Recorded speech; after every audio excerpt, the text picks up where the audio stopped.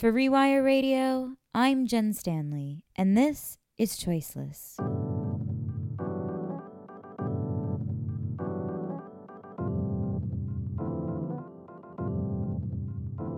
For the next 2 episodes, Rewire is working with guest producer Patrisse Cullors, co-founder of Black Lives Matter and senior fellow at Moms Rising, to discuss an issue that's central to her work, birth justice. So I'm a senior fellow at Moms Rising, and Moms Rising is a 1 million member organization for mothers, families, parents across the board. We consider ourselves a feminist organization. My role as a senior fellow in the organization has been working on issues of maternal mortality and morbidity. And so looking at the ways in which Black women in particular have the highest rates of maternal mortality and morbidity in this country. And what maternal mortality obviously means people who die while giving birth, but also maternal morbidity is actually that year after you give birth, you dying due to birth-related issues. And so there's a crisis in this country. The United States is the only developed nation in the world where the maternal mortality rate is on the rise.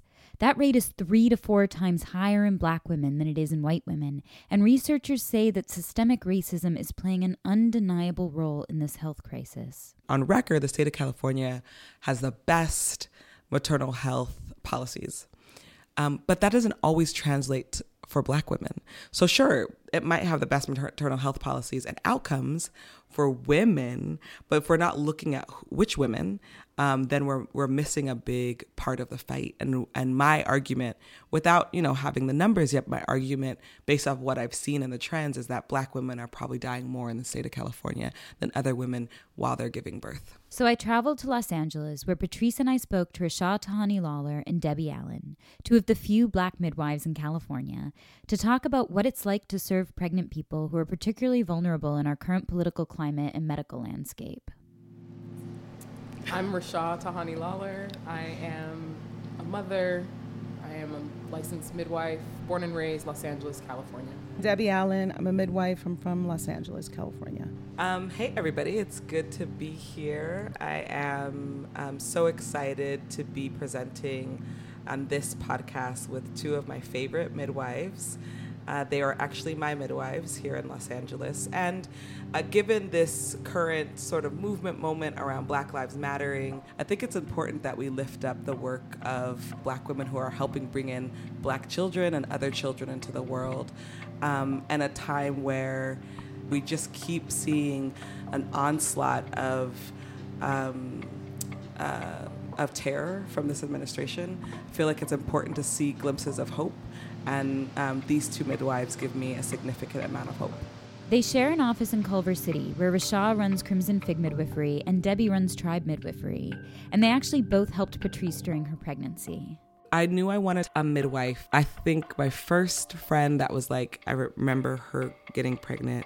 She decided she was going to have a hospital birth, but she wanted a doula with her. And she told me that it was just so remarkable to have this doula support. As I got older and started to learn more about birth and birthing as a Black person in hospitals and my own history with hospitals, I decided that I would prefer not to be in hospital, and I'd prefer to have Black midwives that look like me. And when I got pregnant the first time, I went to Rashah. I think Debbie was a doula then, and she was working with Rashah, so I went to Rashah's office, and then I had a miscarriage. And it was really hard, that miscarriage. It just sucks. It sucks when you lose a baby, no matter what age. And I needed support, and so I reached out to Rashah and said I could always go talk to her. And then I got pregnant again. I got pregnant in 2015. And I called Rashah and I was like, I'm pregnant again. I was like, I'll let you know once I make it past that first trimester, because I really wanted to be sure I was going to keep the baby. And I made it past first trimester, and I called her, and then Debbie let me know that she also wanted to be my midwife. They don't often do that, but they were like, we got you, because they knew, just like, it was literally in like the middle of the height of the Black Lives Matter movement, and I was traveling, and so they really wanted me to be loved up on and taken care of.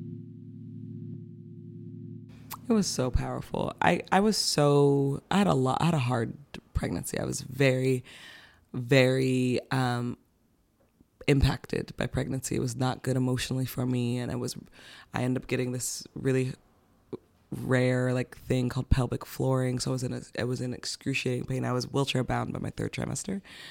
So they just took care of me, and they just loved up on me. And who got into midwifery first? Oh, I should say that. Rashad. Can't point on a podcast. They can't see you pointing. Yeah. So, Rashad, how'd you get into midwifery?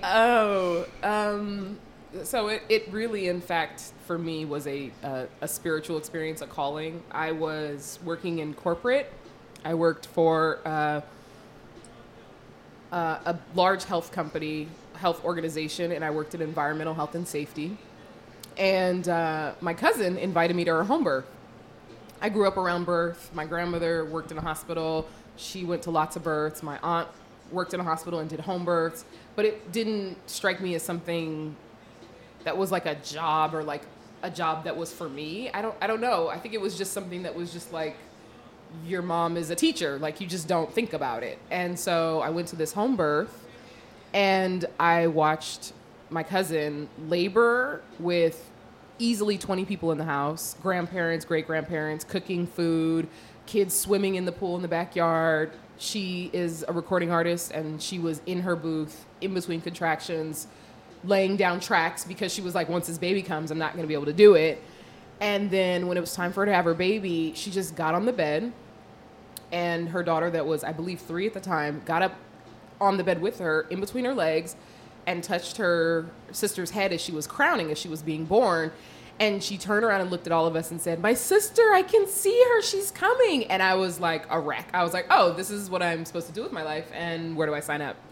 And there were 2 midwives in the corner, and they were just knitting and being really chill. And I kept looking for them to do something, but never felt worry or panic about what was happening.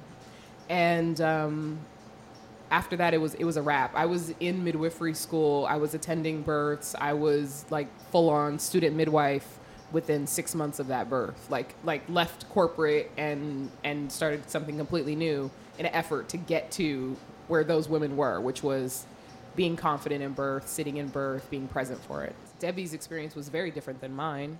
Yeah, Debbie, do you want to talk about how you first got into midwifery? Well, so my first son was born in a hospital. I hated it. Like I had a doctor who I trusted. She was my gynecologist, Black woman. I felt like we were on the same page about birth. And then when I went in labor and had my baby, I realized that actually we were on completely opposite pages about what birth should look like and what it felt like and what was okay. So when I left there, I looked at their dad and was like, I'm never having a baby in a hospital. I didn't know anything about midwives. They weren't on my radar. Never heard of one, never saw one, nothing. When I got pregnant again 2 years later, I looked in the phone book because that was 22 years ago. And the first midwife that I saw, I called her, made an appointment, went in, talked to her, booked her.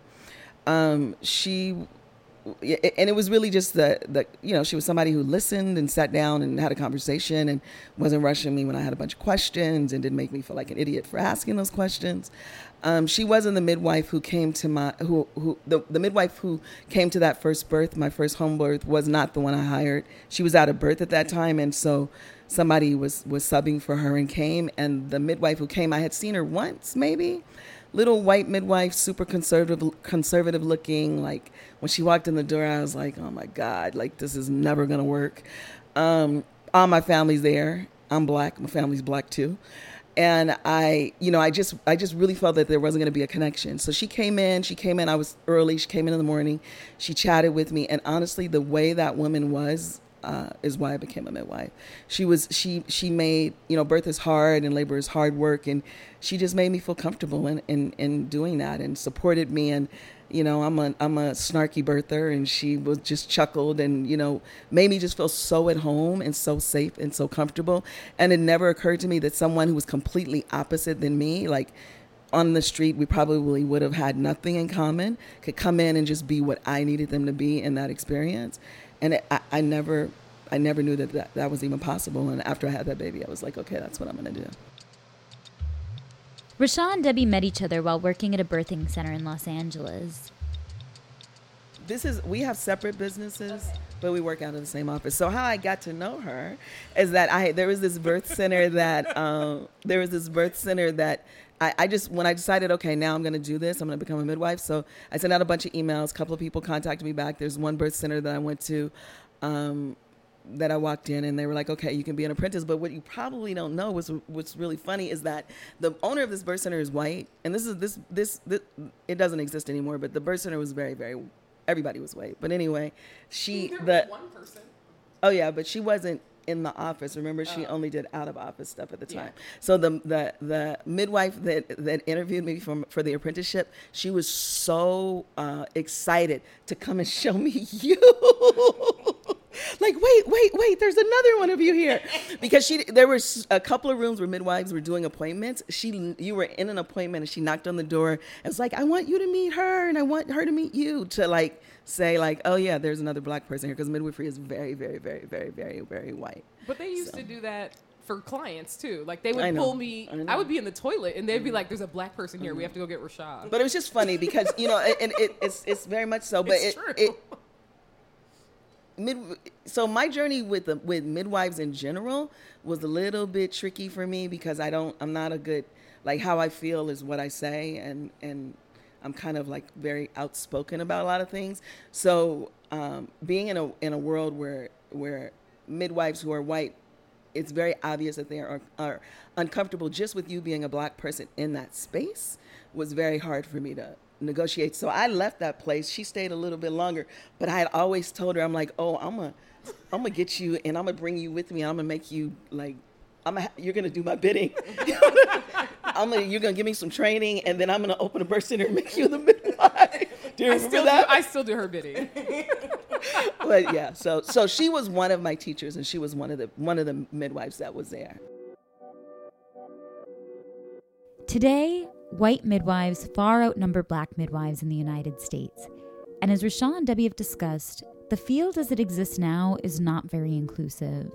Rashawn and Debbie have both experienced racism in the field of midwifery, but black midwifery is nothing new. As Rashawn pointed out herself, she comes from a long line of black midwives. Exactly. The first black midwives in what is now the United States were enslaved Africans. Most southern plantations had an enslaved midwife, and slave owners would even enforce these midwives to work on other plantations for additional profits. The traditions and practices of these midwives date back way before colonization. But because of racism and sexism, the history of midwifery in the United States has been extremely whitewashed. Here's what Rashawn and Debbie had to say about that. So the history of midwives in the United States is that for the longest time it was done by people of color, black women and indigenous people. It was a job amongst black people and people of color, a revered and honorable job. The community would take care of you. They would come get you, horse and buggy, take you to the home. If it was a situation where you're on a plantation and there's slaves, it was go get her. She came in the house. She was allowed full access to the house in order to ensure that birth went well. But it was because white people didn't want to do it. It was a gross job. It was a dirty job. It was a peasant's quote unquote job. Well, as more people started having babies, as the medicalization of everything started to happen, doctors realized we can make money. Like, people are going to always have babies. We can make money doing this. Wait a minute. How do we get in on this? So what they did was they slowly made midwifery illegal. They created all these barriers for these women that maybe didn't even know how to read, but were excellent midwives. Oh, well, you have to be able to read these documents. You have to be able to have all this equipment and sterilize it properly and go through all these procedures. You have to be able to take a test to get a license to become a midwife to people who it was illegal for you to learn how to read. Exactly. How are you going to take a test when you can't, you for generations and generations, you couldn't even read? So the barriers kept getting put up so that it could be something that doctors did. And, well, the doctors, they just wanted to come in at the end. They wanted to come in for the catch and then leave. So they needed someone to take care of people leading up to that. So that's where the nurses came in. So white nurses came into black communities and said, we're going to teach you how to be good midwives. We're going to teach you how to do a better job. We're going to teach you how to keep people safer, cleaner. Some of these midwives had gone to thousands of births and never lost a baby. I'm not talking about stillbirths where the baby had died already, where they were actively participating in the birth, where they had never lost a baby. And now they have someone come into their community who doesn't look like them, who says, I know better than you. I know more than you. I'm going to teach you how to do it better. Well, after they did that, then it was, oh, we don't need you anymore. They created these clinics, which we still have in our community, these quote unquote free clinics where you go, the government says, you can come here, you take your Medi-Cal, your social services and get care. They put all these nurses into the community to do that so that then when it was time for people to give birth, they went to the hospital and the doctor did the birth. And slowly but surely it became home birth and midwives were something that poor people did. So, of course, nobody wants to do what poor people do. So then midwifery gets this kind of like a stigma Yeah. of like, oh, that's something poor people do. That's something that you don't do. Backwards way of birthing. It's a backwards way of birthing. It's archaic. It's the old ways. We need to do things the new ways. And so people started moving into hospitals to give birth. So And for black people who you couldn't even have a baby in the hospital, everything was segregated. It was a status symbol to be able to not have to have your baby at home and to be able to have a baby in the hospital. Exactly. And so fast forward to 60s, 70s, and now we've got feminism, but it's white feminism. It's we're going to burn our bras, we're going to grow our armpit hair and our leg hair, and, we're going to stick it to the man, and we're going to do our own thing. And one of the things they said was, we're going to take back our reproduction. We're going to take back our bodies. We're going to take back, our power, our say. We're only going to have as many children as we want. And then on top of it, we're going to have our children where we want to have them. So this white midwife started learning from other midwives, learning from doctors, white doctors willing to teach her. Oh, yeah, this is how you keep a baby safe. Oh, yeah, this is how you suture. Willingly teaching her. They're talking about Ina May Gaskin, who's often considered the godmother of modern midwifery.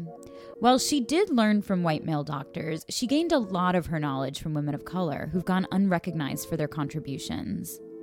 There's a famous maneuver in childbirth named after her. It's when the person in labor gets on all fours to push when the baby's shoulder is stuck. It's called the Gaskin maneuver. Now, based on that name, you'd assume she invented it, but she didn't. She learned it from a midwife in Belize, who picked it up from midwives in Guatemala. But she did bring it back with her to the United States, where she taught it to mostly white doctors and midwives. Debbie and Rashad had a lot to say about Ina May. She moved down to Tennessee from Northern California and got this big piece of land in Tennessee and put all these white people on it. And they started this, intentional community where they were doing birth. And that was their sole thing, was teaching people about birth, empowering people about birth, reproductive health, take back your birth and take back your reproductive rights and your power. So then it became this thing of, oh, well, I'm going to become a midwife. I'm going to be a midwife. But it was still, even then, very, very white, because black midwives are still recovering from oh, you don't get to do that anymore. That's not for you. We're not going to allow you to do that. It was the 70s. It was white feminism that was like, oh, we're going to take back our birth. We're going to become midwives. And it was a few of us that got the actual calling, whether it was physical, whether it was psychic, whether it was spiritual, or whether it was just somebody in the family being like, oh, you should become a midwife. And then returning to it and finding that we were not welcome, that the actual history of midwifery was not taken into consideration, was not even taught. Wait, and the midwife that she's talking about, that a lot of people consider the mother of midwifery. The mother of midwifery. And the white midwife that she's talking about recently was at a conference. Earlier this year at a Texas meeting of birth workers, a registered nurse named Tasha Portley asked Ina May Gaskin, the woman they're talking about, how racism affects black infant and maternal health. And a black woman asked her why, I'm going to paraphrase, I don't want to, this is not exactly what she said, but in a nutshell, why do you think the statistics with black women are so high? And with prematurity and deaths and maternal deaths and all of that.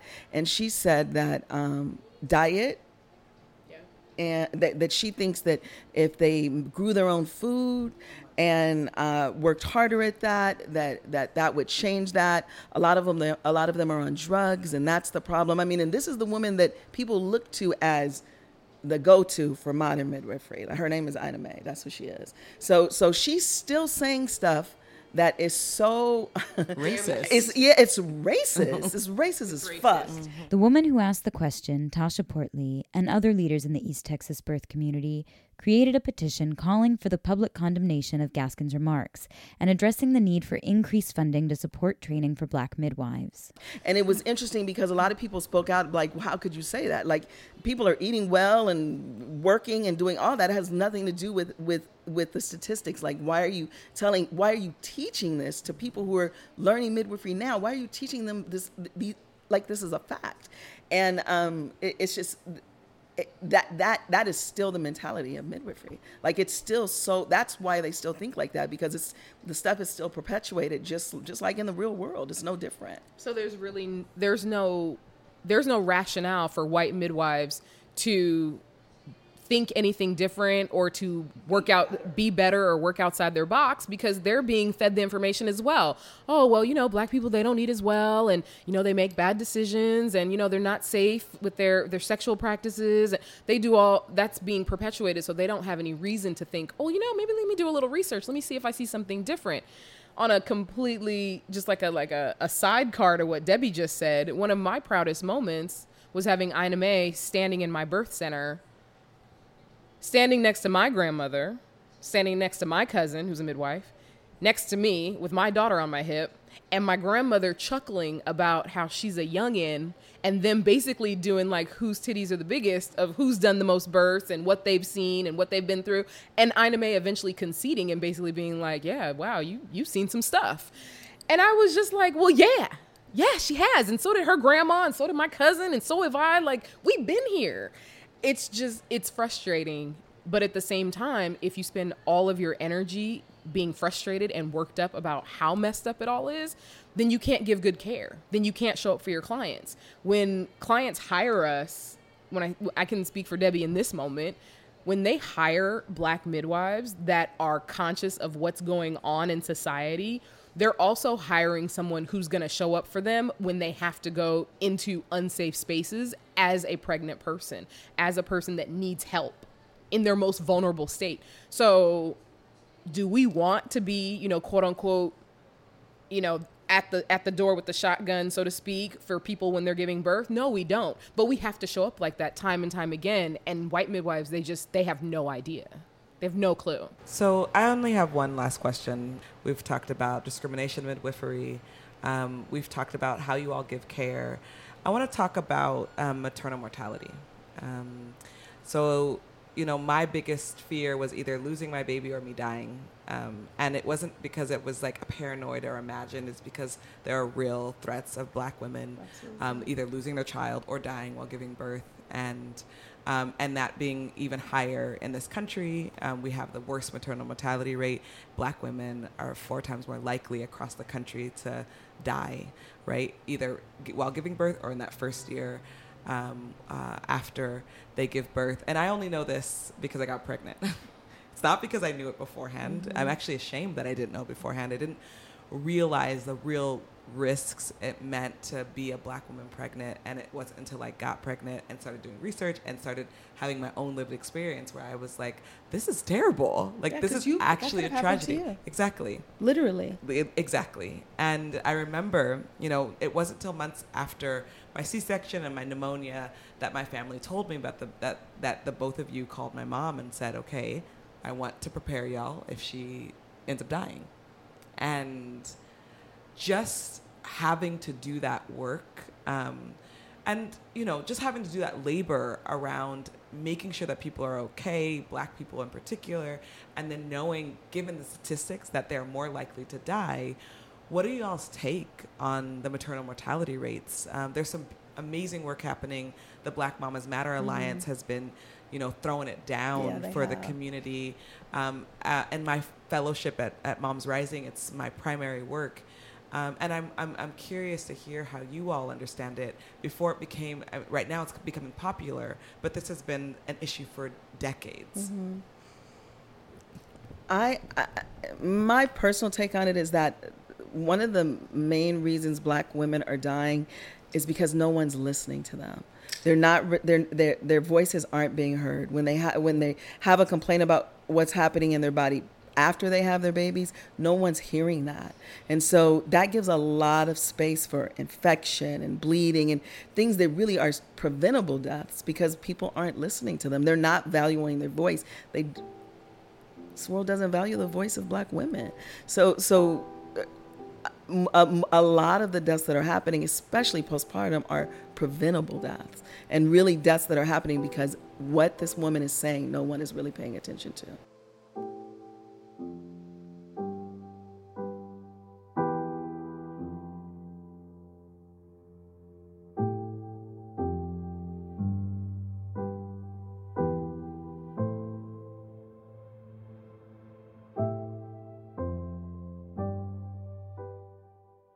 I want to thank Rasha and Debbie, not just for this interview, but for being two of the most amazing midwives and serving communities most marginalized by the healthcare system. Next week, we're going to hear more about a trans man's story of pregnancy, his journey, what it's been like, and why he chose to get pregnant. His name is Alex Alvarez. He's one of my close friends, and I'm excited for this audience to get to hear about why he's choosing, especially in this current moment under 45, to be pregnant and trans.